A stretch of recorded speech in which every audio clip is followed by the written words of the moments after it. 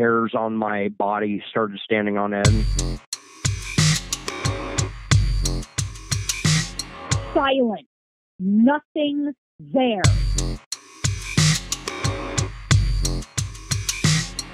I fought to get back into my body.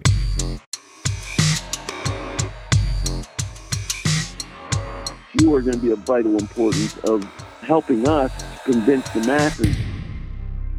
Type 471. Type 471.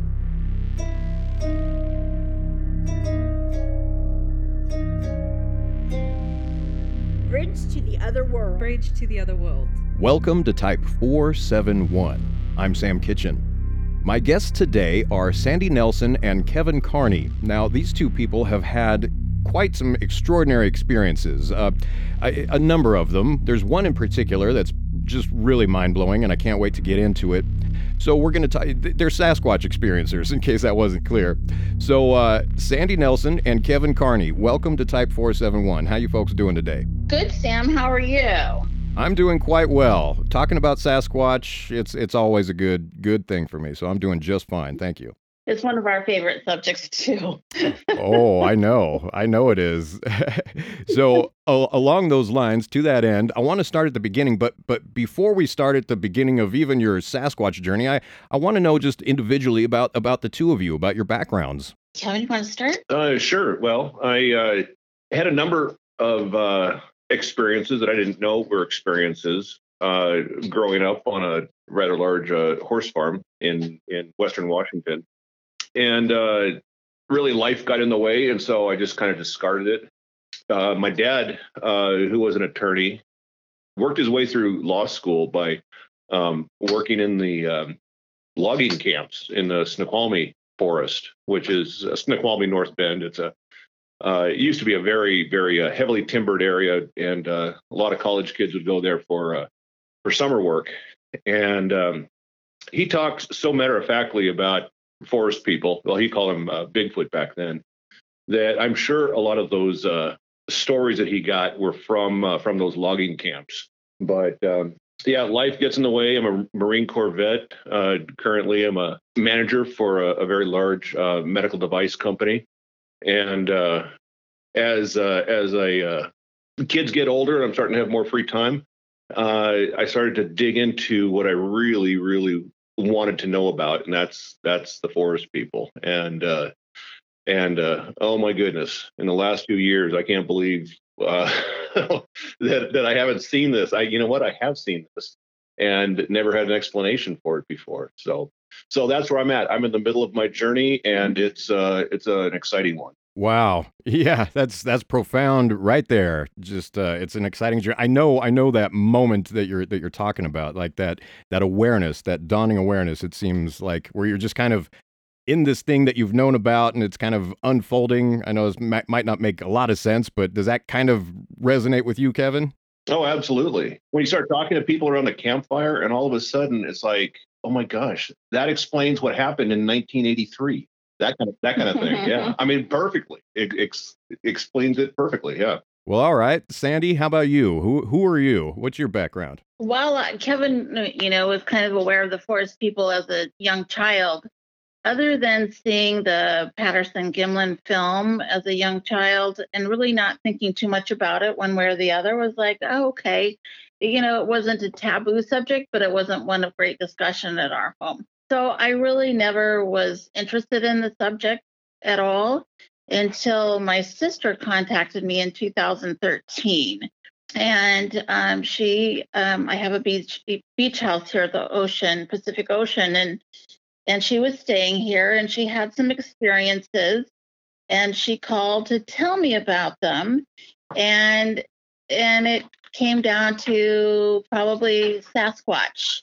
And the BFRO, she had made a report and she found out that there were other people in the general neighborhood here that had encounters as well with Sasquatch. And so she called to tell me about it. And I was like, well, okay, that's great, Jude. I'll come down this weekend and you can tell me all about it. So I did. And at the same time, she had invited Scott Taylor with the BFRO to the house too. He wanted to set up some audio equipment. And so I got to meet Scott, and he stayed for the weekend, and he just shared so much information that it intrigued me.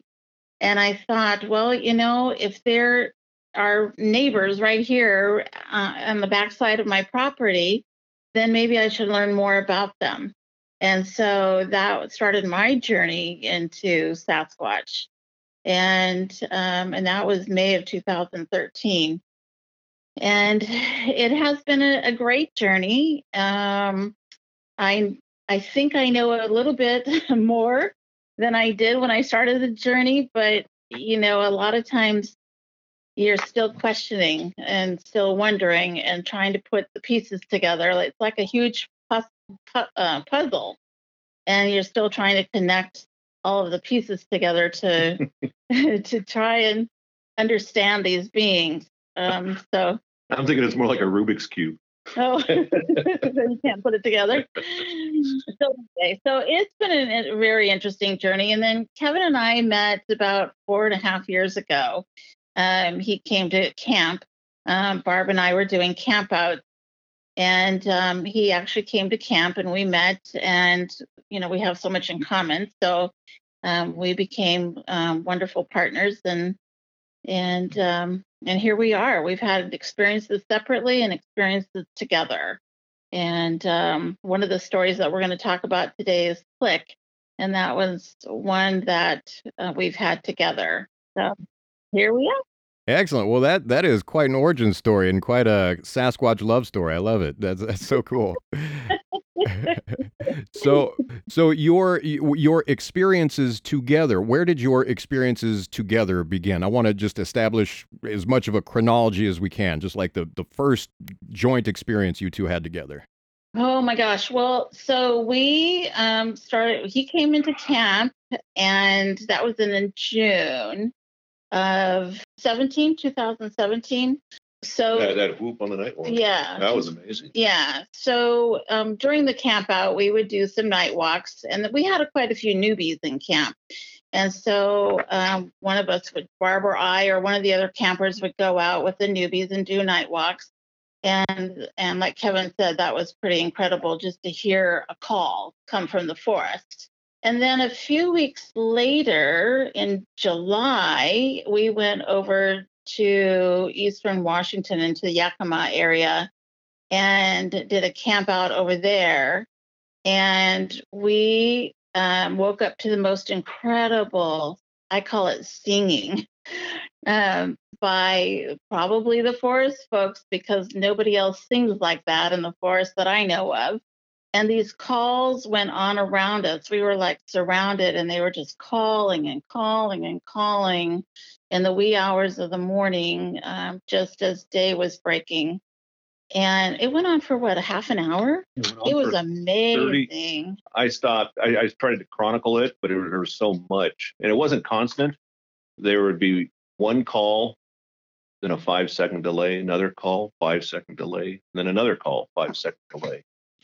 And that was up on the ridge top above us, about a quarter mile, not more than a half mile. And then there was a pause, and then another series of calls very similar to that, to our the first call was like to our 9 o'clock, and then the second set of calls was to our 12 o'clock, and then to our 3 o'clock, and then to our 12 o'clock. We were surrounded. Now, some were closer than others. The farthest one was the one up on the hill. The closest one, I would guess, between 50 and 100 yards. And they were very soulful. It didn't sound threatening. It didn't sound excited. It didn't sound mournful. It sounded soulful. I'm glad you said that. I want to understand the nature of these sounds as best we can, or as best I can. I want to come to understand them. Uh, and you mentioned this soulful sound. This resonates with so much in terms of other sounds that I've heard people describe, in terms of my own experience. But yeah, I totally get that soulful element that you're talking about. I want to okay, so comparing this sound, this call, to what we know, like a whoop or an Ohio call, was it related to something like that, or something else entirely different? I would kind of say what are you going to say? No, go ahead. I was thinking like a shortened version of the Ohio. That's what I was going to say Okay, too. yeah. Yeah, it was like they were singing almost. It was amazing. And at times they'd be one and then another over each other, like in response. And then at the end of it, it seemed to me like it was a female because it was higher pitched. And she let out a call, and that was it. It was over. They were silent, and you could hear a pin drop. Having raised a teenage daughter, it sounded to me like a teenage girl that was having a fit. That's what it sounded to me like. Like, what the hell up?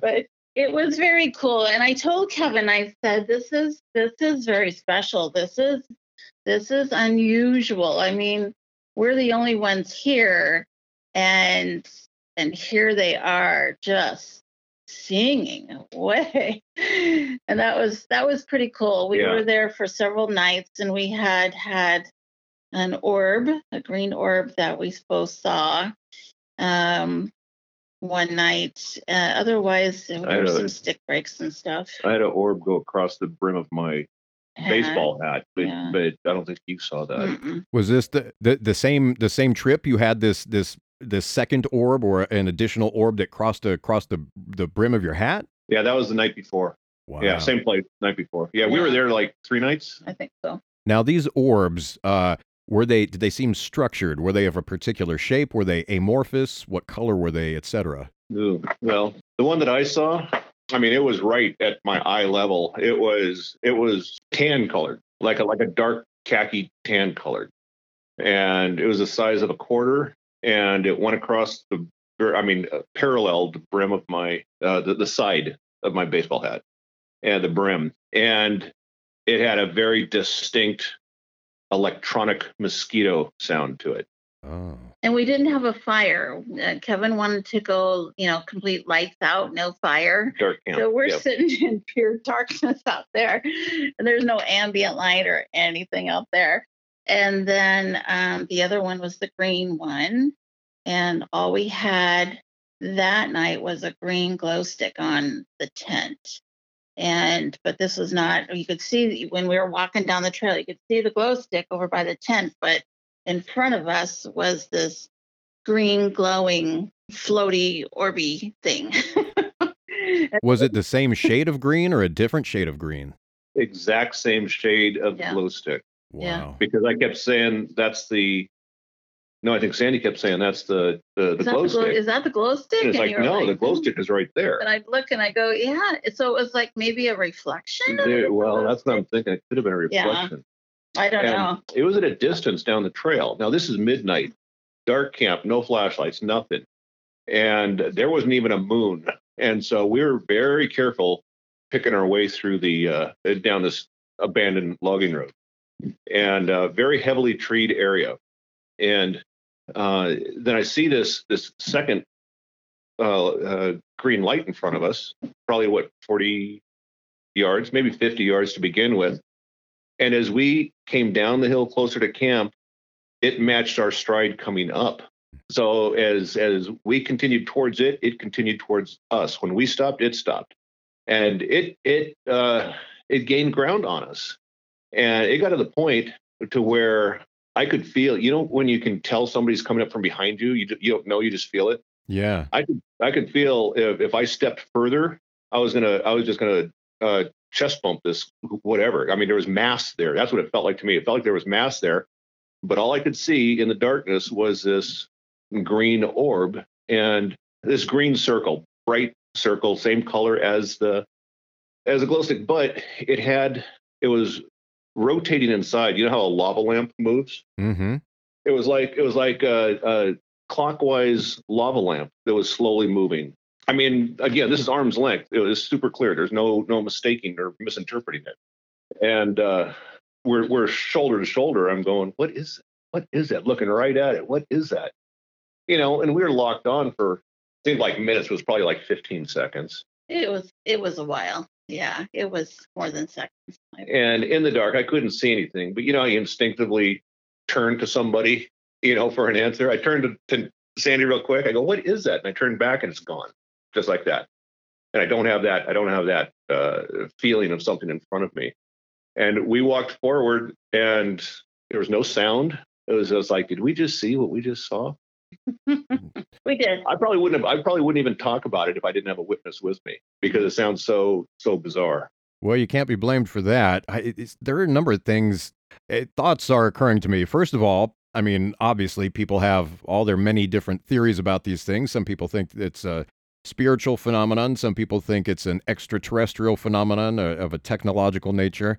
In the best that I can tell, there are actually multiple things that are happening in situations like this.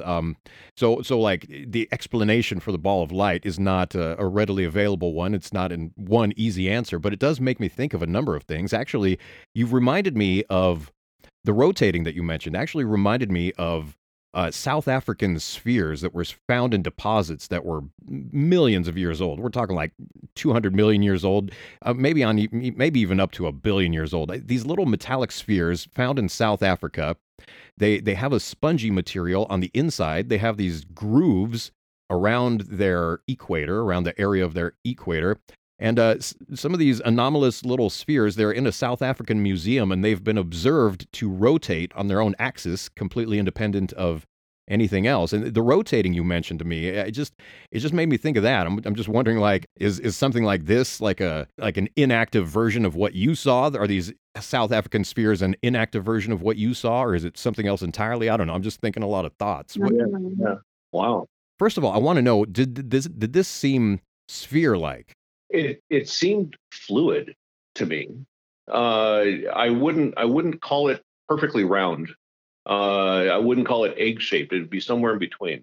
And I think it actually kind of would change shape from round to oval to somewhere in between. I don't think it didn't seem to be have a perfect static construction. Yeah, that's kind of the feeling, the impression I got from it. I want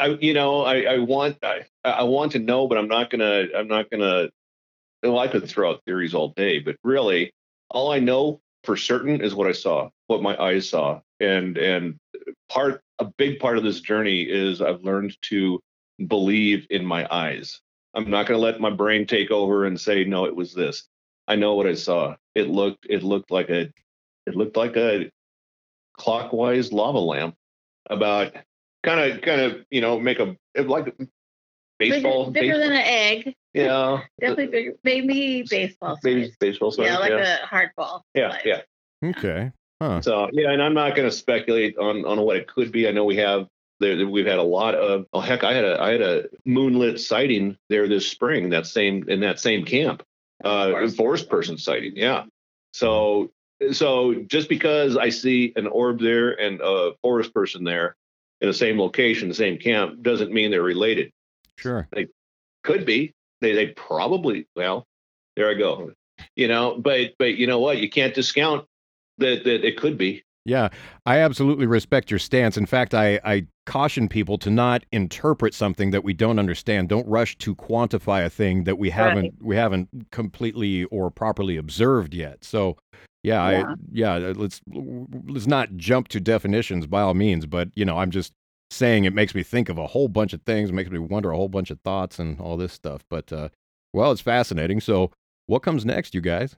Well, I think of that same camp out that he and I were on. We went up the valley or down the valley a little bit further, and we found this huge teepee structure. Oh, gosh, yeah. That thing was so massively tall. And then right next to it was a very large asterisk that was up off the ground. And it was so unusual. I mean, there's no way men push these trees over into a center tree. I mean, these things were what, 30, 40 feet tall? These The teepee. the teepee. The teepee structure was anywhere between, I would say, 40 feet long at the shortest and probably 60 feet Really plus that high? at the highest. Yeah, it went above a mature. What was that? A ponderosa? No, Mm. I think probably ponderosa pine. Big, fat, mature tree, and one of those trunks is like a dead tree trunk stuck above the tree canopy. This is a mature forest, and there was a teepee structure built of all these dead tree trunks that surrounded this mature tree and leaned up on the healthy, the big healthy one. And some had root systems. I mean, it was old, rotted, but you could tell. And some were placed there. They did not have a root system. So I don't know where those came from, but it was very definitely a teepee. And these trunks were easily, because I used to cut firewood in high school for money. So I kind of know the weight of what wood is. And these things were easily 1,000 pounds plus.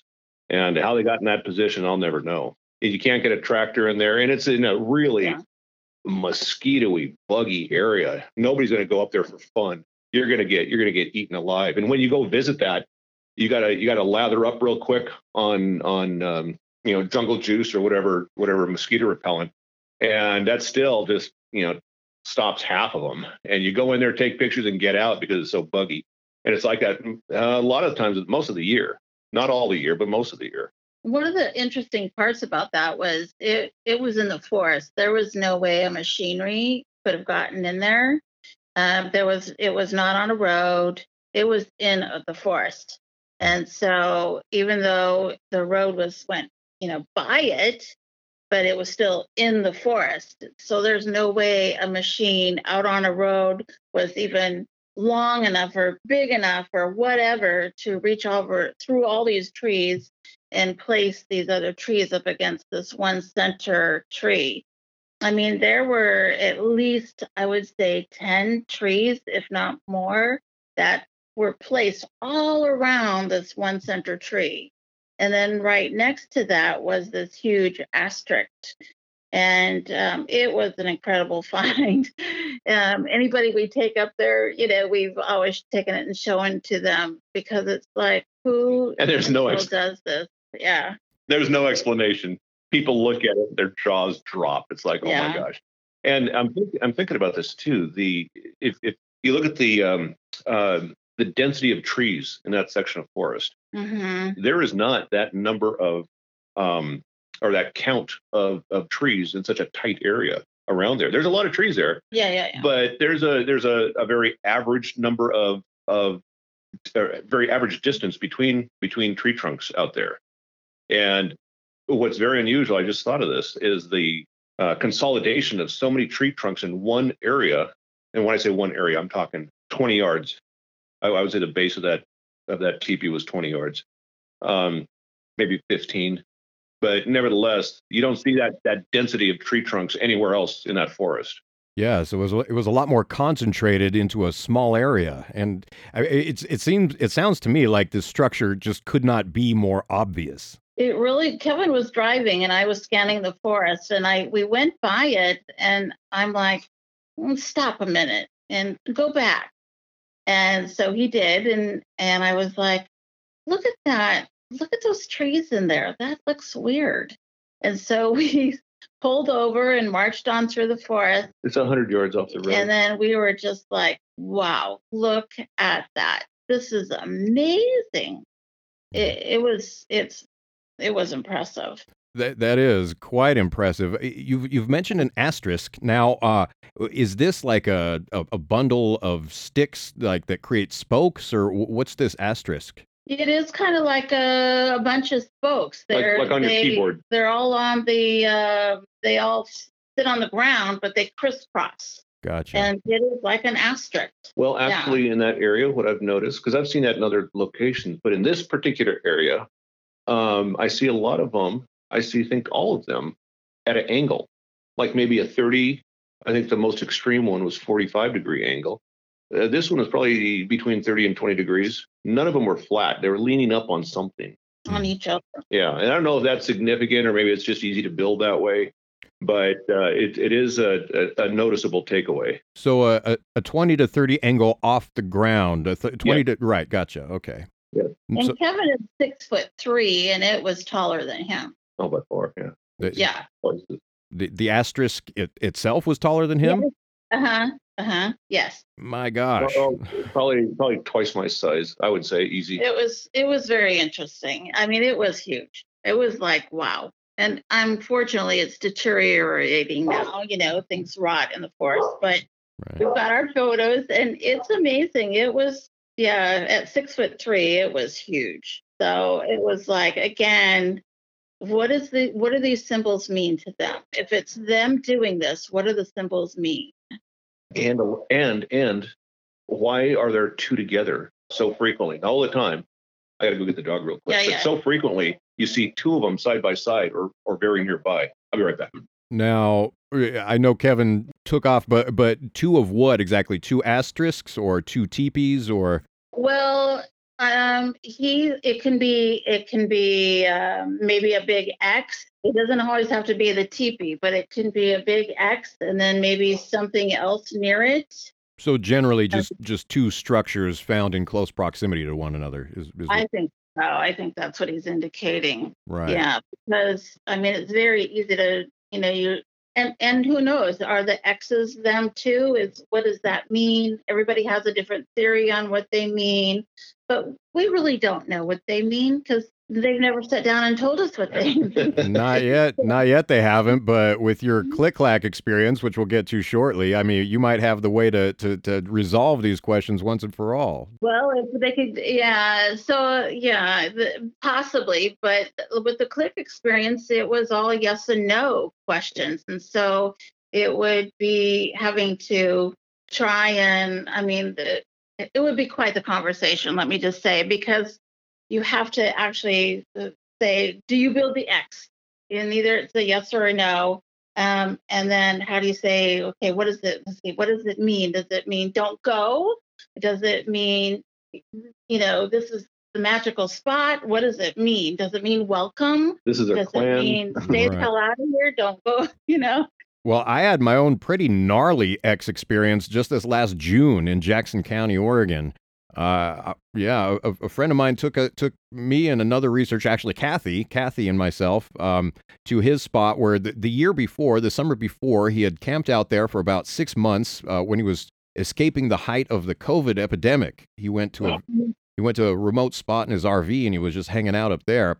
So he had these interactions over the course of 6 months, and this past June he took us to that spot. And my friend Kip Torres and I were walking down this very old, very overgrown logging road on this one portion of the mountain. We just went down this road to check out what was going on. We were down there for, I'd say roughly between 15 minutes and 30 minutes. And we walked back up this very old, overgrown logging road. And this large, perfect X had just appeared at the side of the road with these two very large tree limbs. It was a perfect X formation. It was just right there. So I don't know what does it mean. It appeared while we were there. So that's significant. Wow. Yeah. That's really cool. That is really cool. I've seen one. One time I was staying at Barb's cabin while she and her husband were on vacation. I was pet sitting, and so I took the dogs up the trail, and here's this huge X right off the side of the trail. And I thought, well, that's interesting. Barb would have, made mention of this huge new X up there. A couple days later, Kevin had come up and some other people had come up. And I said, wait until you see this huge X up here on this trail, just off the trail. And so we go up there and we're going through the woods and the damn X is gone. Oh, wow. It's completely gone. It's like, well, where's the timber? It was gone.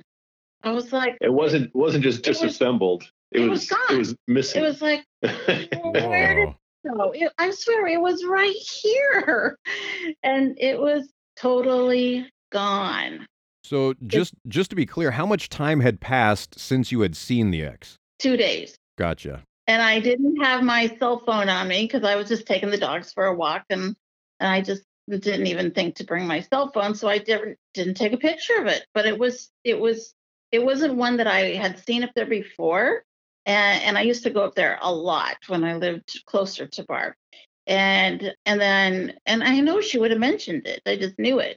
And then 2 days later, they come up and we're going through the forest, and not only we saw the one X across the little ravine, and I thought, well, that looks like it's right in alignment with this other new X. Wait until you guys see this. And we go out through the forest. We're bushwhacking, go through the forest, out onto the trail, go up, and the dang thing is gone, completely gone. And I'm like, oh, it was right here. And yet I have no proof because I don't have a picture, but it was gone. The whole thing's gone. But, that is one of their known habitat areas. And I mean, we've had, when we were up at that cabin, something slapped that cabin so dang hard that the little tchotchkes shook, the windows rattled, and it was right above our head, the bed. In the middle of the night, and the cat is yelling and the dogs go off, and I'm like, oh my gosh. I mean, it's kind of an active area there with them. Apparently. Yeah. You mentioned this slap just above your heads, where your heads were in bed, the corresponding area on the wall. Is there any way where they could look in the windows and see where your heads would be? Would they have been able to determine this on their own? Well, they could have when Barb is there, because she's never changed her bed. It's always on the same wall, and she always leaves the drapes open, the curtains open, and she always has the window open just a little bit for fresh air. So I'm sure that they've looked in there and seen her. She has a window on both sides of the room, and so I'm sure that they looked in there and they know where she sits and watches TV. But when I was there, I closed the window, I closed the curtains.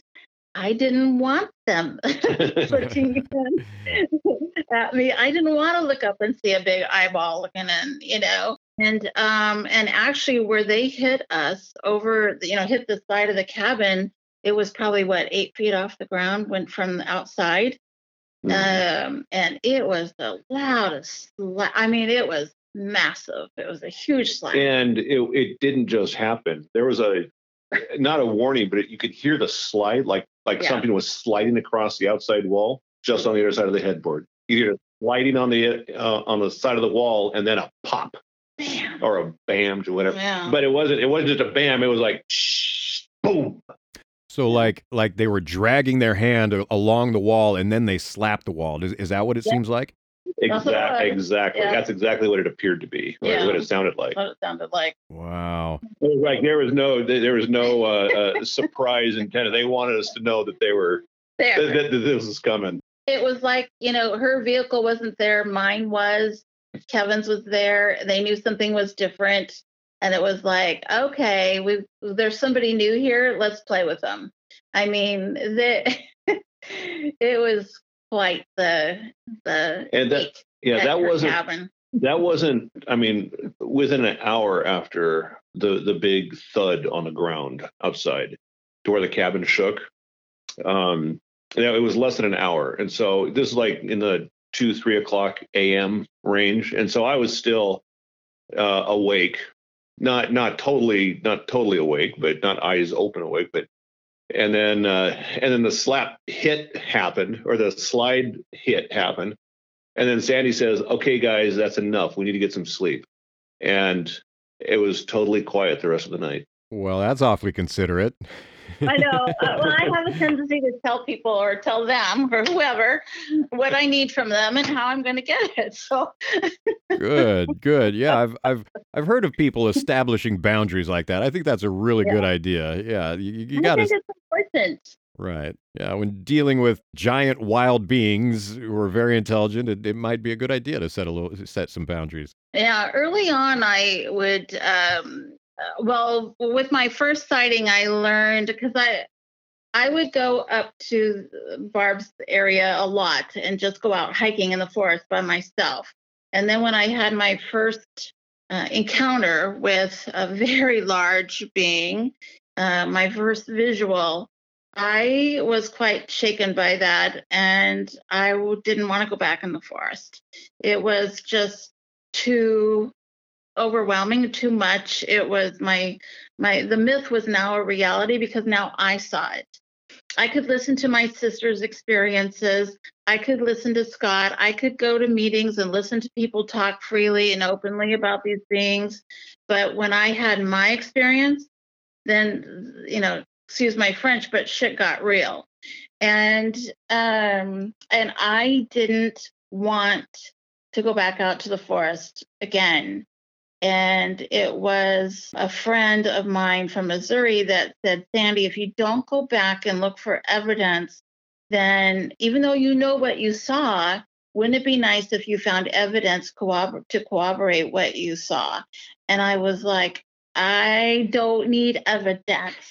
So, but I got over myself. I talked myself into going back up there the very next day and finding a partial print and measuring how far from the road, this old dirt road I was on, where I saw this being standing. And I mean, he was very huge. And so, yeah, I remember going around saying, I want to see a forest person. I didn't call them forest people. I want to see a Bigfoot. I want to see a Sasquatch. I want to see one. I want to see one.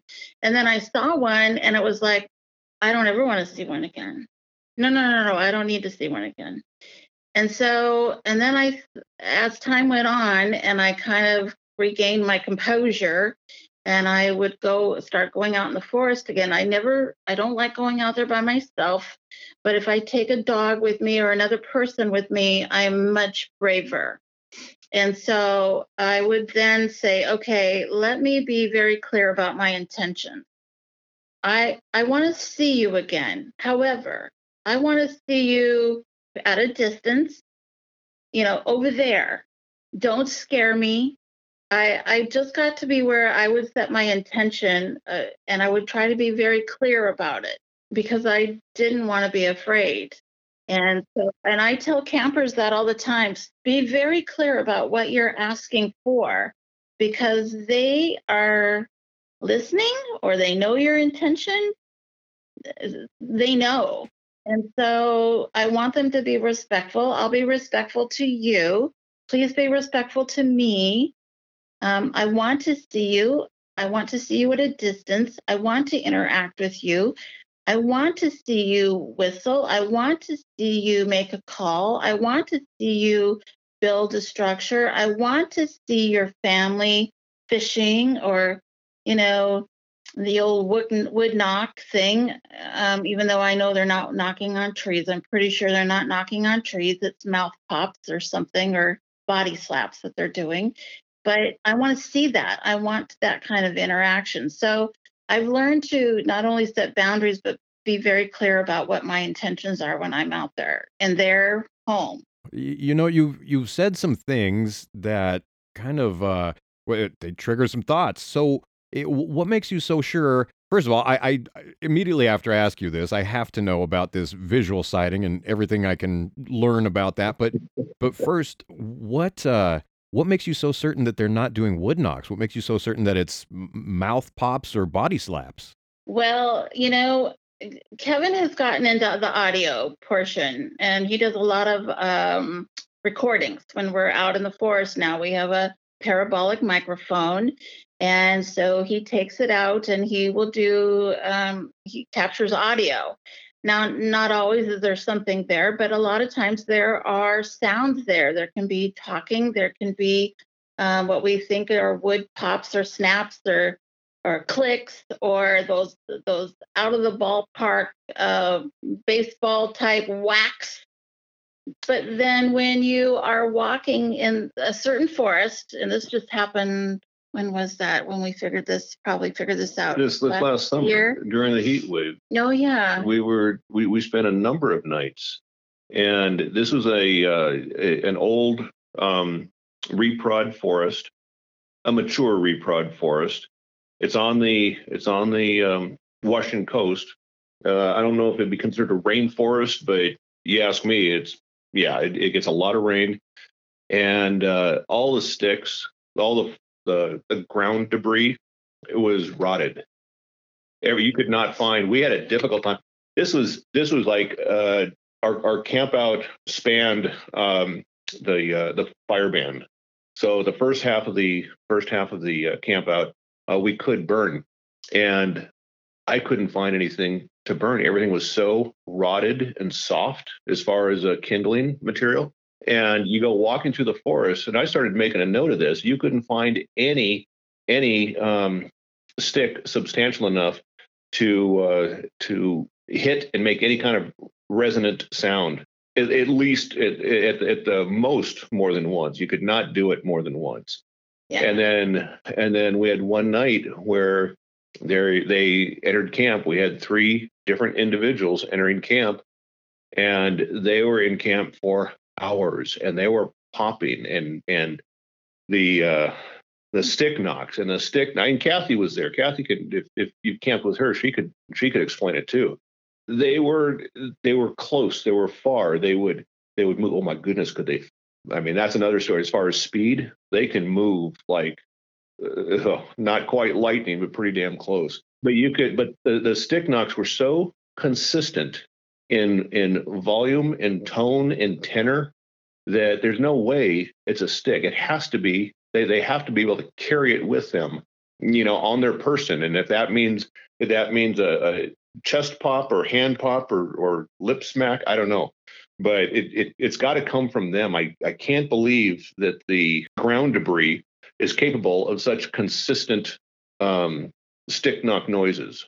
And it went all night, not all night, but it went many hours. And I mean, I was awake to hear that. It was uncomfortable to sleep because it was so hot. So it was an easy, stay awake night. And the audio recordings confirmed that. I got the audios, reviewed the audio afterward, and it confirmed. I wasn't sleeping. I wasn't dreaming. It was every bit as what I had heard, what we had heard. Well, it started with us being around our nondescript, because we had a propane fire ring, and we play instruments. So Mitch had his guitar out, and he was playing his guitar and singing, and you had a microphone in the kitchen area as well as out in the forest. And the pops and the snaps started right away, right outside out of the campfire light. If he was playing and we were talking, they were snapping and popping. If we stopped, like, did you hear that type thing? And everybody stops, they stopped. Yeah. So we got to where, you don't even, you don't stop. There's a lot of winking going on around the cabin and head nodding, like, came from that way. But we kept going. Yeah, Mitch would be singing, I heard that. Did you guys hear that? Yeah. So it was, and yet you walking through that forest, it was so soft that you could not get a stick to pop or break. And yet here it is. I mean, for hours and hours, that these things went on, and they weren't just around our tent, they were around all of our tents. And so there had to be at least 3 different individuals. And if I can interrupt, the reason why I say 3 is because you could hear it happen so often. I could hear at least the difference in intonation. One guy had a little bit deeper stick knock, and the other guy, which I think was younger, had a very consistent but higher pitched stick knock. And the one over by Kathy had a different one. That one was more quiet, but by Kathy's tent, but had a signature knock, and they were very consistent. You could tell who was who. You could tell if the one that was hanging by our tent went over to Mitch's, and vice versa. And everybody had kind of their own. We had our own guy. Mitch had his own guy, and Kathy had her own guy that was just hanging around their tent. Yeah, wow. It was very cool. So when you start listening to this audio, it tends to tell a story, because if you're out there and you're outside your camp area and you start walking around and observing and look at the the fauna and the flora and the, just the habitat in general where you are, and you start making your observations, and then you hear these things. It tells a story. And it wasn't an elk, it wasn't a deer, it wasn't a skunk, it wasn't an opossum, or a raccoon. This stuff just, so yeah, it just is not sticks. They're not whacking sticks on a tree. It's just not possible. So My gosh, this is so fascinating. I've been looking a lot into various ways of making sound. I've been exploring different types of sound that are made. Like, I'm trying to learn a lot about polyphonic overtone singing, dual harmonics and subharmonics. High sounds, low sounds. I'm trying to absorb all of it and see how much of it applies or is utilized by the Sasquatch. These sounds are made in any number of ways. I just wonder, have you ever heard anything from them that makes it sound like they're producing two tones at once? At the same time, while he's thinking about it, I've heard like conversations, where one it seems a higher pitched one is chattering and the other one a lower pitch is chattering, and they will kind of talk over each other like humans do. Sure. But yeah, so I've heard that kind of a thing. And what about the recordings in the Blue Mountains? Oh my gosh! We had both great audio recording, and we had maybe a dozen campers that witnessed this. It was 25 minutes worth of back and forth howling, and the one who I think was probably male. I think it was a male and female. We think, and there's probably a third one, but third male. The third male perhaps, but the more dominant one, it's like he had a second gear in his howl. He would do a very long monotone howl, and every so often it's like a second gear, or people will call it polyphonic. You just mentioned, is that like two voice boxes?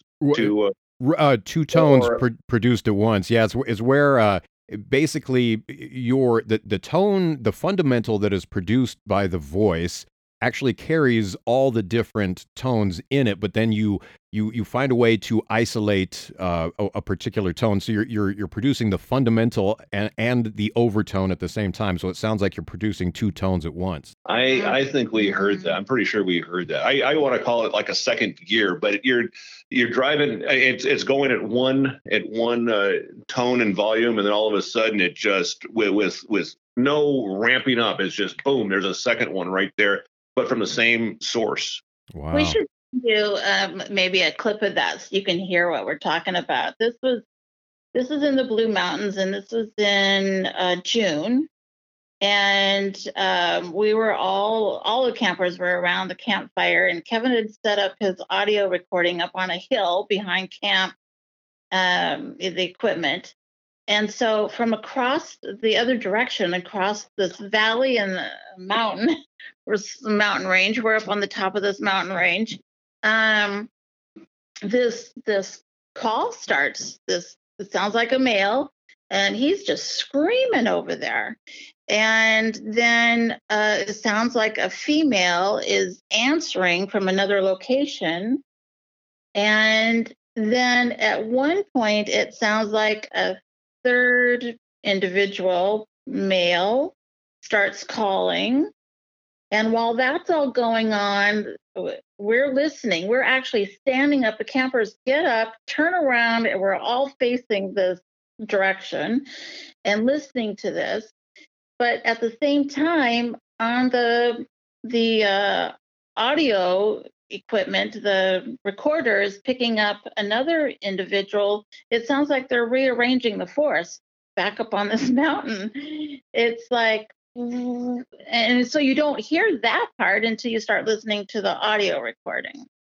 But it went on for like, you can listen to it, and we start talking around camp as they're kind of quieting down, and the whole thing goes on for 35 minutes. And it's just this male screaming and calling, and this female calling back, And then it sounds like maybe another male is going, well, hey, what about me? I'm over here. I can do a little honey tonight. Right. And the other male is like, no, that's my girl. I'll come down there and I'll kick your butt, Right. Yeah. Nice try. Nice try. Yeah. And so that was amazing. That was amazing. You guys have some cool stuff. Sandy, I promised that I was going to have to come back and ask you about that visual sighting. Are you prepared to talk about it? Or? Yeah, so I have been going up to the Cascades, the lower Cascades, just outside of the little town of Greenwater. I would go up there. I had different gifting sites over time, and I'd go up there as much as I could on the weekend and check them all. And I had gone to this meeting, and this Native American gentleman, his name was Adrian, at a meeting, he'd sit across the table from me, and he goes, so where do you go? And I said, oh, I go up past Greenwater into the Cascades. And he's like, oh, do you ever go to a place called Skookum, what was that? Skookum Flat. And I said, no, I had never been in there. And he said, well, they don't call it Skookum for nothing. And I said, well, sometime I'll have to check it out. Well, I was in the car the next day and out there. And I stopped in the store and told Barb where I was going. And she gave me a little map of the things to check out. So I go on up and I'm thinking, well, it's still daylight. I got time. Maybe I'll run up to that Skookum Flat area. So I did, and I totally missed the little sign that said Skookum Flat Trail. And I'm just driving along, and he said there was a creek. And so I'm driving along, and the creek looks more like a river. And I'm like, well, this can't be it. But I'm just driving along, and I'm way out there. Nobody knows I'm out there but me. And I have this little gold-colored Camry, and I'm just putzing along at, 5 to 10 miles an hour. I'm just coasting along. And I come to this area that had all these white barked alder trees. And I think they're so pretty. What time of year was this? This was in October. Okay. And it was still daylight out. And I'm driving, just coasting along. And here's these alder trees. Well, here's this huge, very dark individual standing there. And I'm like, what in the hell is that? And I'm just coasting along, and I'm totally entranced by this individual. And I'm talking to myself going, well, that can't be. And then it's like, well, you're up here looking for them. Why can't it be? And I'm like, oh my God. And so a lot of words came out of my mouth, and they weren't all, nice words. It was like, I was in total disbelief. And I coasted. I saw it. I looked at it out my passenger window. I looked back at the road to make sure I wasn't driving off the road. And I kept coasting by it. I never stopped the car, didn't even think about stopping the car. I turned and looked out my back passenger window, and it was still there. And then this little fir tree came in and blocked my view from him. And then I decided to stop the car. I got myself turned around real quick, went back, and the black figure was completely gone. And so I kept going back and forth up and down this little X section. And there's no stump. It's just this green brush, low lying, and these beautiful white trees. And I'm like, oh my Lord. What I fixated on was, from the car, the next day I went up and I measured, he was only 30 feet from the car, 30 feet from the road. And I had a clear visual of him. I said it was a him because he was just so massively big. His shoulders were so broad. That's what I focused on, was the size of his shoulders. His head, it had kind of the cone shape, but his hair stood up on end. It was like bristled. And then the shoulders. There was no neck. His head came down. There's this massive shoulders. His arms came down. I could see the green of the brush between the body and his arms. I followed his arm down to look for fingers or, fingertips. I couldn't see them. So they were longer than and into the foliage. So I saw him probably down to his hip area, but I when I was in my car, I looked directly out at him. He was very tall, and there was a little embankment. You go down over this embankment, and there was a little kind of a stream you had to cross, and then some greenery, and these alders, and then beyond that was what was supposed to be a creek, but it was more like a raging river in October because of rains. And what I think happened was my car was very quiet. He didn't expect anybody to be there. I certainly didn't expect to see anything, but I would think that the river, the creek, it was raging.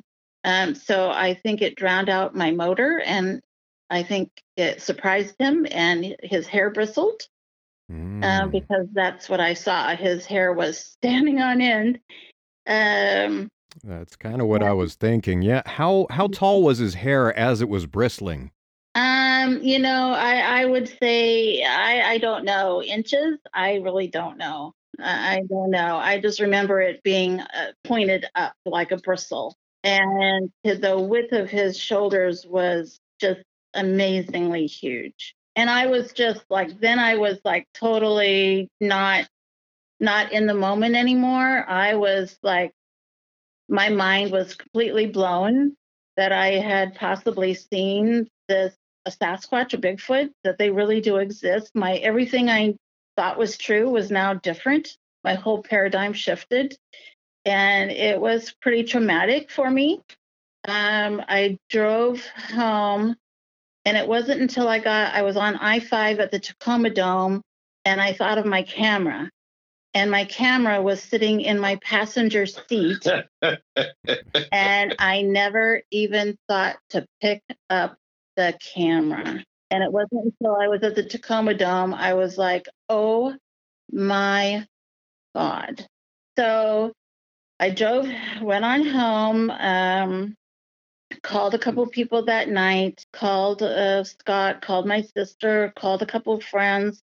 And they were like, well, yay, Sandy, congratulations, you saw your first Bigfoot. And I'm like, how come this doesn't feel celebratory or joyful to me? It didn't feel good at all. So it was a very long, it took time for me to kind of get past all that stuff. But I went, I was helping at a conference, put on a conference, and I was emceeing a conference. And there was a gentleman that came in. We were all having breakfast one morning, some of the speakers, and a gentleman came in and sat down across from me, and that he was a hypnotist in Oregon. And I said, oh my gosh, what a great idea. I said, can I make an appointment and come down? I'll drive down, and I want to get hypnotized and see if my subconscious remembers more than my conscious mind about this experience. So I did. And he let me record the session. And I actually saw this individual out my front windshield, which I hadn't remembered.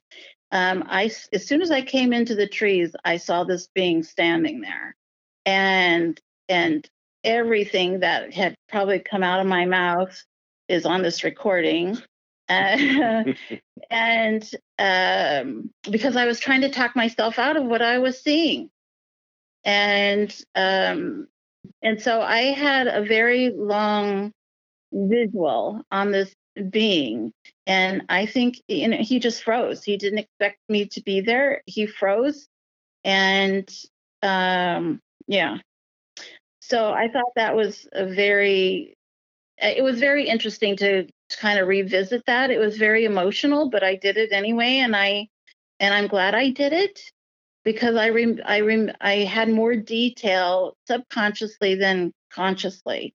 I saw his brow line, his eye. The sun was behind him. It hadn't gone over the mountain yet, so the sun was behind him. That's why I could, see his outline so well and his bristly hair.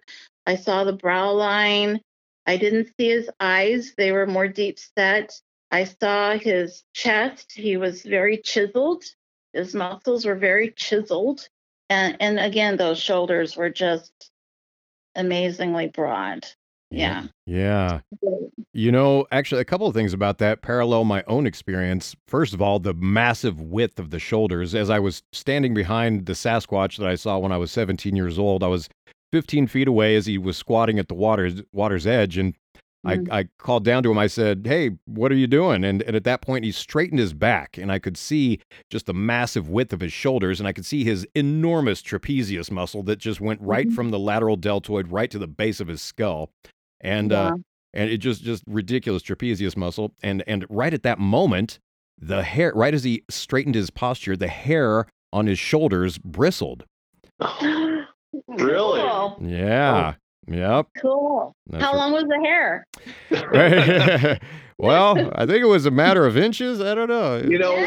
We have had this theory this summer, but we've never heard of anybody other than right now that has had the same experience. Discuss the bristled hair. Yeah.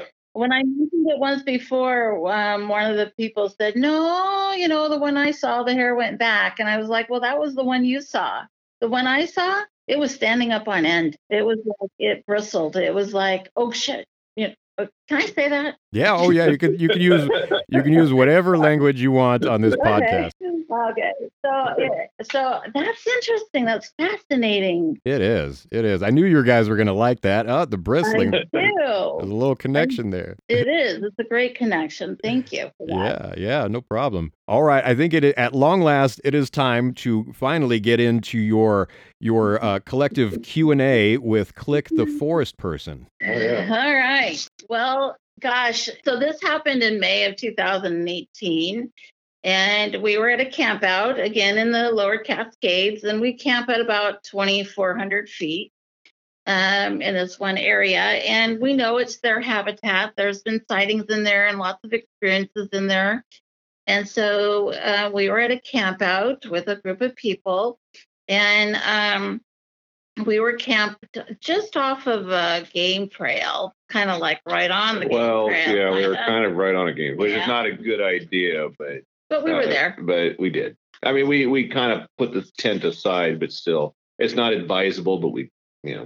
Yeah, sure. I hear you. So we have a tendency to do drumming around our campfire, and campers bring drums or guitars or different, it can be a harmonica, it can be anything. We're talking native drums. Yeah. And so we're all sitting around the campfire, and Kevin decides he's going to go to bed early because he likes to get up and do really early morning observations and walks around 3:30, 4 o'clock in the morning. So he goes off to bed, and I'm sitting there with the campers, and we're all playing the drums, and it's horrific. It's horrible. It's the worst drumming you could even imagine out in the forest. It sounds terrible. And nobody's keeping a beat. They're just wailing on their drums. And this one gentleman, Tom, says, "Hey, everybody, you think we could just kind of like get a beat? Just start off with a beat." God bless him. And so we all, everybody stops and we all follow suit. And we're just now into a really beautiful, just lovely drumming session. And then he loves to do drumming. Tom does. So he's off doing, he does his little drumming thing. And so then I go to bed. I excuse myself, go to bed, and I get into bed, and as I'm dozing off, Kevin has been now awake, and he's listening to something behind the tent. So I'll let you take over from there. Well, there was the drumming stopped, which I was very thankful for, and so I'm still awake, and I could hear Sandy starting to, really slow down and drift off.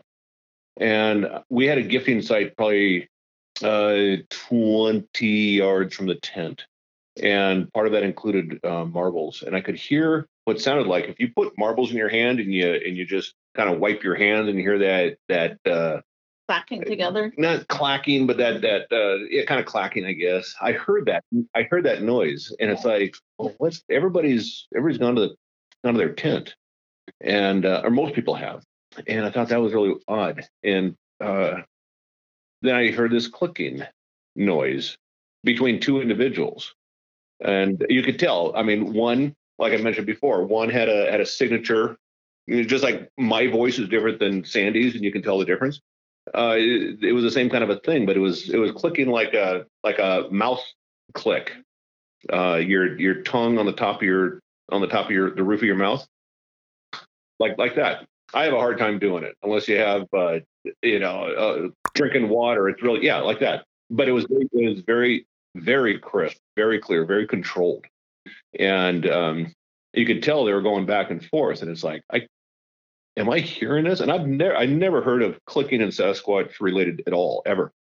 But I could tell there was two, and they were by the gifting site, and they were coming closer. And I am just at this point very hyper aware of everything. I mean, to where you can feel the temperature on your skin. You can different than the temperature on your face. That kind of high hypersensitivity of everything that's going on in your world right now. I don't know. Are you a hunter? No, I'm not, but I can certainly appreciate the kind of experience you're talking about, where everything is heightened and you're just super aware because, you're stimulated on that instinctual level, it sounds like. You are at that point, you're very instinctual. It's not, I don't know if there's adrenaline flowing, but it's almost, I don't think there was, but it's as if adrenaline is flowing. You're just that in tuned and focused on whatever it is just outside the tent at 30 yards and closing. And he's coming closer and coming closer. And I could hear at this point, as he got closer, I could tell he was off the ground, like maybe 5 feet, 6 feet tops. And at some point, the second one, the what do you want to call it? The younger one, or the one with the lower tone, stopped progressing, and the other one seemed like it was. I got the impression it was curious and kept coming towards the tent very slowly. My intentions were, I want to know what this is. I'm not afraid. I'm not excited. I'm curious as hell. I'm in awe, and come closer. I mean, that's my intentions. Come closer. I want to know what you are. And at this point, I'm elbowing Sandy in the ribs, trying to get her to wake up, and she hears it, and it comes down closer. Now it's like 2 to 3 feet off the ground, almost like if it was a forest person. I don't know what this was. Okay. We've had a lot of forest people activity there. We've had sightings in that area over the course of years. It is very consistent. We've had vocals. I never saw anything or anybody, so I'm not going to say this is a forest person. But what I will say is that this clicking noise went from 5 feet to 3 feet to 2 feet, right in front of the tent. And I'm laying down. We were on a foam mattress, so I'm on the ground. My head is probably, up on my elbow, is probably 18 inches off the ground, and this thing is at eye level with me. Okay, it's pitch black. It's 10 o'clock. It's not that late. 10, 11 o'clock at the tops, and he's clicking just on the other side of the tent wall. And boy, oh boy, I haven't. So one of the interesting things was when, as the individual was approaching, Kevin, even though we're laying on this 4-inch pad, this memory foam pad, he felt like he was being scanned. There was lights that came into the tent. These little twinkle lights filled the tent, and he felt like he was being scanned. And I'm looking at my notes, that's why I know this. But he said it was like just this energy that kind of washed over him, Like wanded is like it Yeah. wanded over me. but it never touched the ground. It was like it stopped just before like that last inch as it scanned his body. Like millimeters Yeah. before it reached the pad. And Yeah. you were saying wanded, right, Kevin? WANDED? Yeah, it's like Like a scan. is like a scan. It was maybe 6 inches wide, I guess, and you could feel that scan down you and then back and then down you and back. And it didn't go all the way. It went to my ankles, I'm pretty sure. Didn't go to my feet, and then came back up to my. I don't think it covered my head, but it came up to my shoulders and neck, and then went back down. It was your earlobes to your ankles, and he Okay. described it like a warm wave of energy washing over him, and it flowed through him twice, Mm-hmm. and then over his legs once again. But at the same time, he saw these twinkle lights inside the tent, and he said they were grayish white, when they were yellow sparkles over me. And was at a that point, distinct- I turned over on my back to see if I could see him then. Mhm. But I didn't have my glasses on, so I couldn't see him. It was distinctively different over Sandy versus over me, Wow. which I thought was odd. Yeah. I don't know how to explain that. I don't know what that means, but I'm just telling you what my eyes saw. Okay. Yeah. Sure. Yeah. So then at that point, it was about, trying to talk to them. And Kevin and I would whisper back and forth. And I was very calm. You were very calm. And he's got this beautiful, deep voice. And there was no fear at all. It was just this experience that seemed really natural. And it seemed like whoever was clicking outside the tent wanted to have the same experience that we wanted to have. And it felt safe. It wasn't like a friend type conversation. It was more like a father and somebody else's son type of feeling. The way you would talk to somebody else's son. That's the way the relationship felt. Yeah. And so I'm talking as such. And I've was a Boy Scoutmaster for many years, and so I know how that relationship and how that conversation and how you have to guard your words or just choose your words wisely, simply, and so that's what I did, and I would talk to him, and there would be a click in it, in response. And I was questioned, there would be a click in response, but there was really no bond there. It was like he was talking something forward, I was talking something forward, but we were both okay with it at that point. Just having a conversation. Yeah, but nobody knew what we were saying. But we started asking. So Kevin would ask things like, what is your name? And there would just be complete silence. And then, but he had heard him clicking. And so you said that you really liked his clicks. And at one point you asked if you could call him Click, Mm-hmm. and whoever this little individual was, when he asked, "Can I call you Click?" he clicked. Yeah. And so then it was like, "Okay, I'm going to call you Click," and he clicked again. And so then Kevin said, "Sandy's with me. Do you know Sandy?" And there was silence. And then the conversation just started, and it became very apparent quickly that if you asked an open-ended question, there was just silence. But if you asked a yes or no question, he would click or be silent, or there would be a pause with maybe just a little click. So we took that as the click meant yes, silence meant no, and the pause with a click meant maybe or possibly or didn't really understand the question, and Kevin would have to rephrase it. Hmm. So he started out by saying, he felt like we were talking to a forest person out there. So he'd say, "Are you a boy?" And the individual would click. Mm-hmm. You asked if he was a girl. Which means yes. Yeah. You would ask, "Are you a girl?" And there'd be silence. Which would mean no. So Kevin would say, "So you're a boy?" And he would click. And then Kevin asked, "How old are you?" And there were two clicks. And then that's an slight open-ended pause. question too. That was I I failed at my own rules at that I know. point. but you know, this just came out of the blue, so you're flying by the seat of your pants. So there were two Yeah. clicks and then a slight pause and another click. So Kevin is like, so you're 2 or 3? And the individual clicked twice. And so Kevin said, so you are a boy and you are 2? And he clicked once. And then it was like, do you have a brother? Click. He clicked, yeah. Yeah. Do you have a sister? Silence. No click, yeah. So you have a brother? Click. Yes. So I wanted to make sure that I'm not misinterpreting, and so that's why I kind of doubled up on the questions just for confirmation's sake. And then he asked, do you like apples? Click. Would you like an apple? Click. And that was a fast click too, like bring it on. Give me an apple. I want an apple. He said, so, Kevin says, okay, we'll leave you an apple. And Kevin had a hammock outside because he liked to sleep in the hammock once in a while. And so he told me to leave an apple in the hammock for him. And he thought that was a great idea.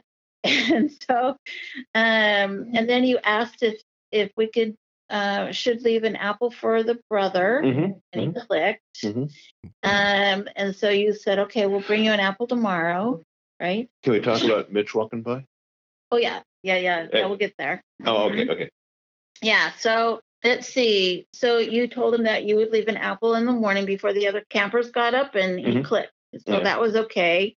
And then you said, okay, we'll leave an apple for you and your brother in the hammock. And then you said, tell him about the touching. You said, I can't see you through the tent. Wait. Can you see me through the tent? And there was silence. So we took it as a no.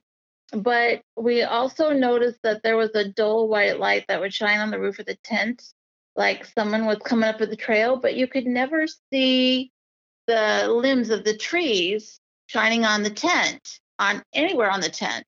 So it was like it was below the trees, but there was a dull light that would kind of shine on the outside of the tent, which was interesting. Now, we don't know what that was, but there's a light phenomenon that we keep witnessing as we're in their habitat. So we don't know what that is, but it is interesting. And I'm sure other people must have that same light experience, but it was very odd. So it was, I think, at that point when he had moved around the tent. Well, I want to talk about Mitch. Okay, tell him about Mitch going by. Another camper goes by her. Mitch was one of the drummers, one of the better drummers actually, and he was late to go to bed. And he was the only tent. He had the only tent that was past our tent on the game trail. And at this point, he was Click was down low near me on the other side of the tent wall. And he had gotten up, and I could hear him still on my side of the tent wall, but you could hear him at the 5-foot level at my foot, like he was towards the game trail. And then all of a sudden, we hear Mitch walking by, and Mitch had his headlamp down and facing away. He didn't want to blare our tent. He was being very respectful as he's quietly walking by, and then Click stopped. Mitch walked by, and again, we're on the game trail. And so Mitch is on the game trail. We're on the game trail. Click was probably arm's length away from Mitch. Mitch didn't see or hear a thing. He just kept going.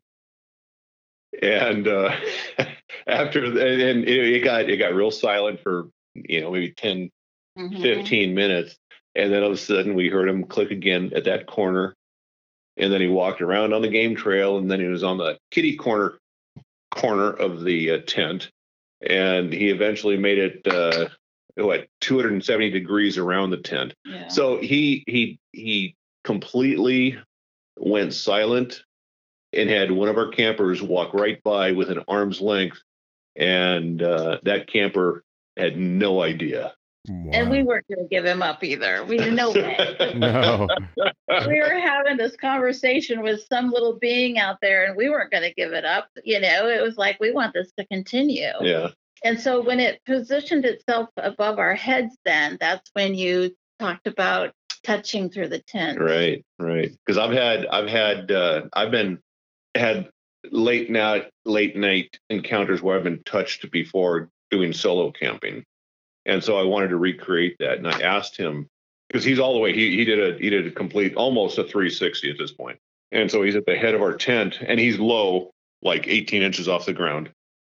And we're chatting back and forth, these open-ended questions. And I said, and the way I'm laying down, I've got my hand and my arm kind of laid out across the tent wall. Anyway, I said, if you want to, my hand's right here. You can touch me if you want through the tent wall. And the tension, I liken the tension to your very first kiss of a woman. And there's that tension that is just burning and it's thick as peanut butter. And it's so tense. And that's kind of tension was going on. And it's like, I know you're there. I know you want this. I'm scared. You're scared, but we got to do this. And that's the kind of tension it was. It was amazing. And that's great. I love that. In a lot of ways, it was a first kiss, wasn't it? Yeah, first touch. But he never did touch me. What he did, because I had my hand spread out, something poked me through the tent between my fingers. Did not actually touch my finger, but it poked through in between my fingers. You could feel it, go in between your fingers. And I start giggling to Sandy, and I go, "He's right there. He's right there." And then he does it real quickly a second time. Second poke. I know. Oh. It was funny. Kevin's giggling. He's like, "It's right there." and then he does it again really quick, like just to be sure. Yeah. It was cool. You can get such a feel for his personality too as we go through this whole experience. You can actually sense the personality of this individual. You kind of can. Mm-hmm. Yeah. Mm-hmm. Yeah. He's adventurous. He's cautious. He's curious. Yeah, exactly. Right. Just a little mischievous, maybe, very childlike. sense of wonder. Exactly. Yeah. Oh, I love it. That's Yeah. One of the questions we asked was, do you have a father? Yes. Do you have, click. Do you have a mother? Yes. Can we meet your father tomorrow? And there was no click. At that point, it's like, oh, this guy is, he's just out on his own right now. Right. Yeah. And if he gets daddy involved, he's going to get in trouble. He's going to get ass whooped. Yep. Oh my gosh. Yeah, you could totally see a little kid right there. You could see the whole negative image of a little kid just left by, the positive image of this actual direct experience. You can see the impression of this childlike entity just on the other side of the tent. It's so amazing. Oh yeah, it was. Wow. At one point, there's a couple times I had to leave the tent during this encounter. This encounter lasted almost 3 hours, I think 2.5 hours. This was not a momentary thing.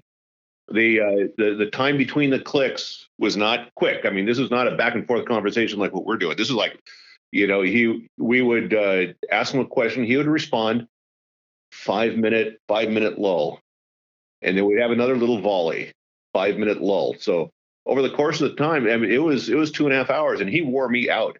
But the point is, there was twice I had to leave the tent. Once I had to settle campers down because they were getting too rowdy with their flashlights. And a second time, I had to escort Sandy to the potty tent. Both times he was there. Both times I said, we have to leave the tent. We want you to stay here. We want to continue this. But could you stay here and we can come back and continue? And it happened. And in fact, the one time when Sandy and I wanted to go to the bathroom, we were debating, should we go or should we not? And this is at this point, 10, 11, 12, this must have been midnight, 1 o'clock in the morning. We were debating whether we should go. Do we have to go that bad or not? And he's in front. He's by the door of the tent. And the moment we make the decision, okay, we go. The moment we make the decision, we didn't say anything out loud. Maybe we did to each other. We made the decision, okay, let's go. At that very moment, you heard this pivoting on the ground right in front of the tent, as if he was right there. He realized our decision, and more importantly, our decision to leave the tent and expose him potentially. And he pivoted, and we heard that movement. I mean, very distinctly. And there was a 9-inch footprint outside the next morning, right exactly where I suspected he had made that pivot movement and repositioned himself to get out of the way. My gosh. I thought that was pretty amazing. And even more amazing, when we got back, he was still there. Now, you settle down, 10 minutes, maybe 15 minutes pass after we get back in the tent. We didn't know if he was there or not. And then finally there was like a click. Hey guys, I'm here. Yeah. That kind of a thing. Oh, wow. Quite an experience. This is something that could and should be talked about for a long time. For right now, I want to know, what are your feelings about his ability to understand you? What are your feelings about does he understand English? Was this a telepathic communication on his part? What's going on there? Somehow he knew. And the reason why I say that, not only did I consciously repeat my questions early on, trying to be clever and make sure that I'm kind of doing a double blind thing, but when I had to leave the tent at first, because I was really frustrated because the campers were out there flashing lights in the trees, and I was getting really aggravated, and so I kind of stomped off. I told him, I'm going to unzip the tent, I'm going to leave, I want you to stay here, that kind of a thing. And because I was frustrated and excited, when I came back, I couldn't remember all the questions I'd asked before. And so quite accidentally, I ended up repeating a lot of the same questions. Every answer was answered exactly the way it was the first time. It was like he could understand. He did. He understood. We think he understood because of the clicks, and they were consistently the same answers, even when you asked the same question a couple questions in. Yeah. So, it was, and it was a really interesting, because at one point we asked, Kevin, he wouldn't talk to me, but Kevin said, "Click, are you a Sasquatch?" And there was silence. "Are you a forest person?" It was silent. "Are you an alien?" There was silence. "Are you a Bigfoot?" And then there was a pause with a softer click. And I started to chuckle because I could just envision him, this little guy, looking at his feet and kind of thinking about the question and thinking, well, maybe. So Kevin goes, "So you like to be called a Bigfoot?" And he clicked. And I just thought that was just funny, And then Kevin said, "Do you look like me?" There was silence. "Do I look like you?" So he would just kind of ask the same question, but spin it a little. And it seemed like, he understood. There was silence. He asked if he's ever talked to a person like you before, and he clicked. Had he ever talked to a person like Sandy before? And there was silence. Meaning a woman. My intention was a woman. And when you asked me the question, do you think he understands English? I think he understands intention, because I didn't. In fact, you just brought this thought up. Is I asked him, has he ever talked to somebody like me before? Now, me could be a human, it could be a man, it could be another animal. But he did click when I said Sandy. I wasn't intentioning. I intentioned a woman, but I didn't say that. Yeah. Because of that answer or non-answer, I think he understands intention, not language. Right. And it could be that he was actually interpreting your question. Have you talked to someone like me? Meaning, have you spoken to me? He could have interpreted it that way. So he could have been like saying, well, yeah, I am talking to you. So have you talked to somebody like Sandy? Well, no, I'm not talking to Sandy. I'm talking to you. Well, it was very disappointing, let me say. I was quite taken aback. I was like, whoa. my intention, however, now I didn't think about that. You could be right. It could be very basic. I think a lot of this stuff is way more basic than I think we overthink a lot of stuff in this whole world, but the Sasquatch world. But my intention was, have you ever talked to a woman before? Yeah, there was. And I asked, have you ever spoken to somebody in this valley before, the valley that we were camping? And he clicked very confidently.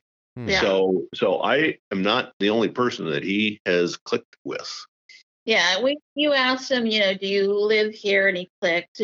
Do you even in the snow? And he clicked.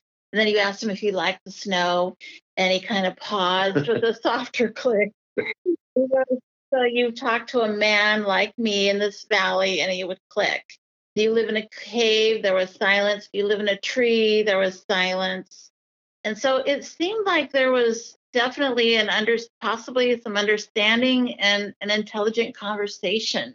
So I believe there was an between the two of intelligent. you. I believe there was an intelligent conversation. Yeah. Yes. Yeah, that much seems like a very pronounced fact. Like there was an intelligent communication going on for sure. It's just I'm just trying to get at the means by which this conversation is taking place. Like the level of understanding. There are a few clues in there. I mean, a few little interesting suggestions.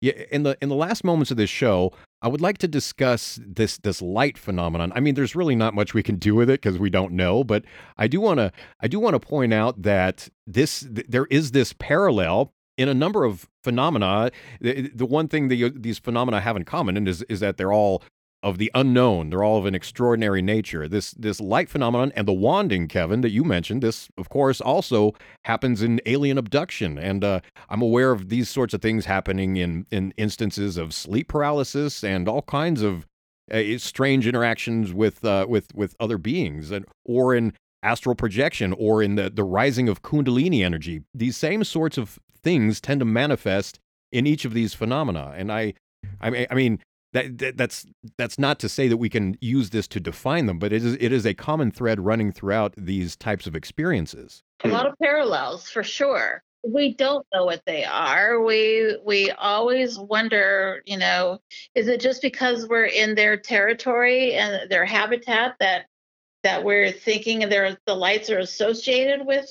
the forest people, or is it something else? I mean, we don't know. Nobody knows. Part of the light phenomenon of this evening is yes, we had the sparkles within the tent, but we also had a light on top of the tent. Now, we did at one point have campers that were shining flashlights into the woods, and so we would see their lights on the sides of the tent.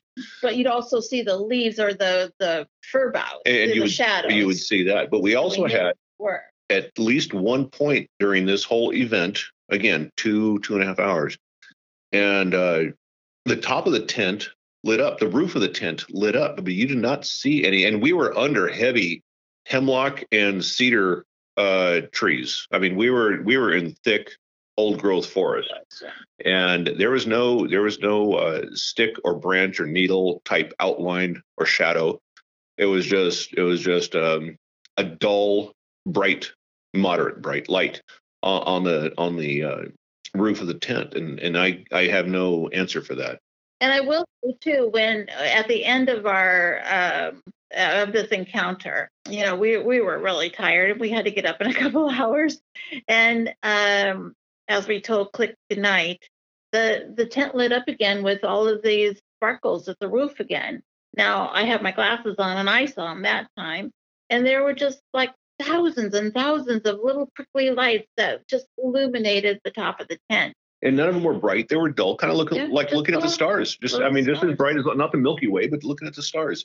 Just tons of them. And then he went down over the hillside and clicking. He was like happy and on his way. You could hear the because we were on the edge of a slope, and you could hear him the bipedal walking of something going down the hill and clicking, and then a distant click, and then a more distant click. Yeah. It was that whole exit maneuver was really pretty dramatically cool. Yeah. So with the lights going off in the tent, the little sparkly lights, and with his encounter, it seems to me that was a part of him. They're related. They're related somehow. Yeah. Now the dull light from at the top of the ceiling, I don't know. I don't know what that is. But when you have this encounter with a being, and it happened at the beginning and it happened at the end as we're saying goodbye to Click, that tells me it's related to him somehow.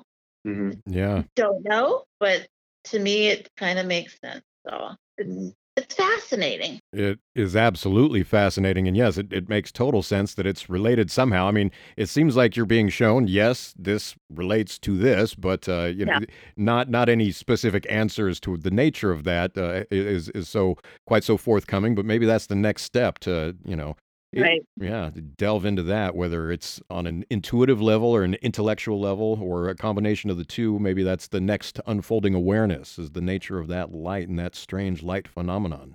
Yeah, I think that would be a great discussion because we would like to know, if people have, if you could do a show on that, that would be very fascinating. We would definitely want to listen to that because we're trying to figure it out too. We just have experiences to share. Nobody is an expert. There are no experts in this field.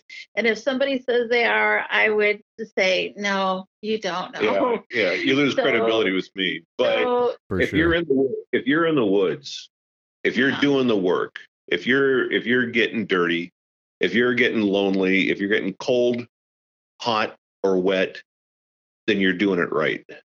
And that's when you find stuff. I'll share this. In my underwear at 3:00 in the morning in the middle of the Blues Mountains looking for forest people, I saw a light phenomenon. I was cold, half naked, a little bit rainy, a little bit of snow, and I'm frozen by this light phenomenon for probably 15 to 20 minutes. That's when you actually see stuff, experience stuff. And really know that there's something out here that I just don't know. I want to know. I don't know if I want to go trudging through the woods in my underwear, but it was a potty break. Okay, it wasn't anything weird. Okay, I get you. Hey, no judgment here, Kevin. I'm not. Okay, I'm not judging. I guess I had to back up and set the stage a little bit better. But the point is, those are the kind of encounters that I want to hear about. That I believe people talking about. I'm not saying I'm an expert. I'm saying I've spent time in the field, and other people that have spent time in the field, those are the guys I want to listen to because they know what's going on, or they have experiences that carry a greater weight to me than any keyboard warrior. Mm-hmm. Yeah. And the other that experience was the light emanated from the forest floor. It shone upwards, and it was just up this little hill. It was like an old road, and off to the side was a great area where I had gone up and looked and said, oh, this would be a nice camp spot, but we chose to go down just down below the hill. And so he's out there, and here's this light. It's emanating from the forest floor upwards like a beam, and yet there's nothing there but forest floor. And then this is 3 a.m. too. Yeah, and then you saw it twice again as it was further down the valley, and it was emanating from the forest floor upwards. But it was also the same camp out where we saw that TR-3B and that little peanut ship, whatever it was. We could go on and on. That flew. Well, a couple of final questions though. This light going up from the forest floor. This was, I believe you said this was actually a concentrated beam, right? It was. A beam. It was. It looked like 2 Coleman lanterns at each end of a basketball court. That's how big it was. That's how bright it was. The Coleman lanterns were on the ground. This is what I am imagining. If I walked up there, this is what I imagined what I was going to see. I didn't walk up there. Something told me, and I've got other reasons to believe I shouldn't have gone up there. I didn't. But it was only 120. I marched it off. It was 125 yards from us. It was close. And but I stared at this for 15 to 20 minutes. It did not move, waver, flicker, no shadows, but it was bright. And it was the size of a basketball court, and it was going on at 3:00 in the morning, and there was nobody else up there. My gosh. Oh, man. Yeah. I want to know what a TR-3B is. Wow. So if you look it up, there's not a lot of information on it. However, so this is like the second time, I think, there's been a reported triangular ship that has gone over one of our camp outs and hovered above a camp out, and it's a triangular ship, and it has lights on each tip, and then there's like a dome in the center of this dark ship, flying ship. And it hovers, and it also has the ability to cloak itself. So it's broad daylight. We're all talking, we're standing around the camp area. We're all talking, and Barb says, "Oh, there was just a bright light in the sky." And I turned and I looked, and there was another bright light. I said, "Oh, I just saw it again." And then I turned back towards her, and I see this triangular airship coming across the valley, across the mountaintop. And now there's no trees or anything. We're already on top. And so and I turn and I go, "You guys, look at that." And here is this it was huge, this triangular ship silently coming across the sky. And behind it was, at first I thought it was like a jet going to intercept or escorting it, but it wasn't. It was more like a peanut, like a shelled peanut, with the peanuts with shells, the shell shape. And it was blurry, and it was making the noise. It had like an engine of some sort. So the noise was coming from that, but not this triangular ship. And if you look up TR-3B, it is a U.S. top secret ship. It's actually old technology now. So who knows what we have now, but this is the second time it has been over our campouts, which is pretty darn cool. And to actually get to see it, I think that's pretty darn suspect. If it's such a secret craft, if it's supposed to be, why have we seen it more than once? I mean, most people are not supposed to see this at all. It's just, and the location, it's just like, it doesn't add up to me. And it has I think I looked it up one time. I got the statistics on it. It's very interesting. You'll find articles from Great Britain, from the British. They have been, following the development of this ship, but it is a U.S. ship. But you won't find it on any U.S. website. Not a lot. At least the last time I looked. Yeah. And, articles will be posted and they're taken down. Articles are posted and they're taken down. But it's very interesting. It is a huge ship. It has great abilities. And I think it can do a Mach 7. I mean, we figured it out. We could be from our home on the coast to the Blue Mountains within seconds if we forgot something. If we forgot a sleeping bag. It'd be handy to have one of those in the garage, wouldn't it? So it's a very interesting. So look it up. It's very fascinating, and it looks exactly like what we saw. It is a triangular space-looking ship, but it is a U.S. ship. Well, I'm absolutely going to look that up. And the 2 nights previous to this, people have actually been telling me about triangular craft and various experiences that they've had with triangular craft. This is like the 3rd day in a row that this is happening, where people are telling me about this. It's one of those synchronicities. It is. One of the first time the campers saw it, we have a retired U.S. Air Force gentleman, and he knew it right away. He goes, "Oh, that's the TR-3B." And everybody looked at him like, "What?" He was a master sergeant, too. Yeah, and he's like, "Oh, well, it's, supposed to be top secret, but it's, it's older generation." And so when I got home from the camp out, I looked it up, and sure enough, it was exactly what they described.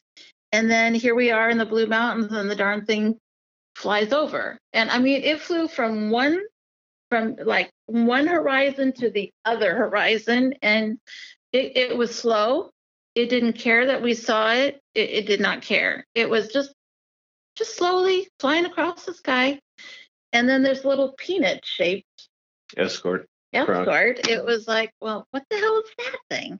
And we tried to take pictures of it, and I think Barb got a couple, but it didn't turn out all that great. But she did try to get it.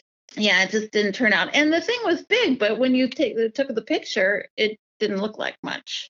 I was like, this is weird. Well, that depends on the type of lens you're using much of the time. Right. Yeah. Well, if you're using a cell phone at 40,000 feet, you're not going to get great But it was Sure. right over us. I mean, and it was big. So if it was that big where we were standing, this craft is very large. Wow. Yeah.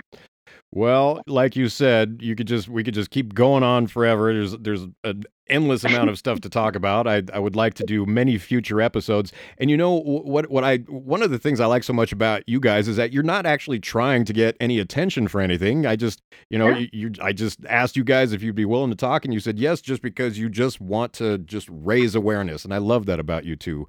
I really appreciate what you sharing these incredible experiences with us today. Well, you're more than welcome. They are incredible, and and people may or may not believe them, but it is what it is. I'm a retired nurse, healthcare worker, a former executive director in healthcare. So my truth is my truth, just like Kevin. But we're out there all the time, and the more time you spend out in the forest, the more likelihood that you're going to have some sort of an encounter with something out there. Yeah. Yeah. And I enjoy going with other like-minded folks. I'm not trying to convince anybody of anything, but if you are curious or you have information, I want to listen to you. And if you want to listen to me, then that's great too. Yeah. But I just want to learn. I just there's a self curiosity that I've got to know. I don't know why. But I've got to know in any way I can do that or share that if anybody wants to. I'm not, like I said, I'm not here to push it on anybody, but there's some bizarre stuff going out there. Oh, you have found a sympathetic audience in me, Kevin. I Well, we'll look forward to meeting you sometime and maybe doing a camp out with you or something. That would be fun. We are looking to do a Northwest Oregon corner camp out this year. We're searching for a site. I've got a few that are nailed down, but I want to spend, possibly a week I want to keep going to the places we know, but I want to keep expanding to places that we don't know. And so that's our goal this year, is to find a Northwest Oregon corner that we'd like to spend some time squatching at. Beautiful. So just so you know. Yeah. And in the coming months, I am going to be all over the PNW. I'm going to be in Washington for some time, in Oregon for some time, in association with a project. So, there will be opportunities for me to connect with you guys, absolutely. And I can't wait to come up there and hang out with you guys and check out some cool stuff. Yeah. That'd be great. Yeah. I'd enjoy it. Yeah, excellent. Good. Well, I look forward to it. Well, we'll do it, Sam. Sounds good to me. It's coming up in the near future. Well, Sandy Nelson and Kevin Carney, thank you so much for joining me today on Type 471. Oh, you're welcome. Take care, Sam. Bye, everybody. If you would like to be privy to the reckoning in consciousness that is Type 471, go immediately to your preferred podcast platform and follow the show. Rate Type 471. Give it as many or as few stars as you believe it deserves. Say your piece in the comments. And share Type 471 with other people. Like-minded people. People like you who can hear in my voice that I am deadly serious about delivering wondrous truths to you. So if you believe in what I'm attempting to do, make sure everybody knows just how you feel about Type 471. Finally, to share your own extraordinary experiences with me, email me at type471podcast@gmail.com. I'm Sam Kitchen. Thanks for listening to Type 471, Northern California and Southern Oregon's preferred provider of homegrown unknown. You be well, dear listener. I will speak to you next week.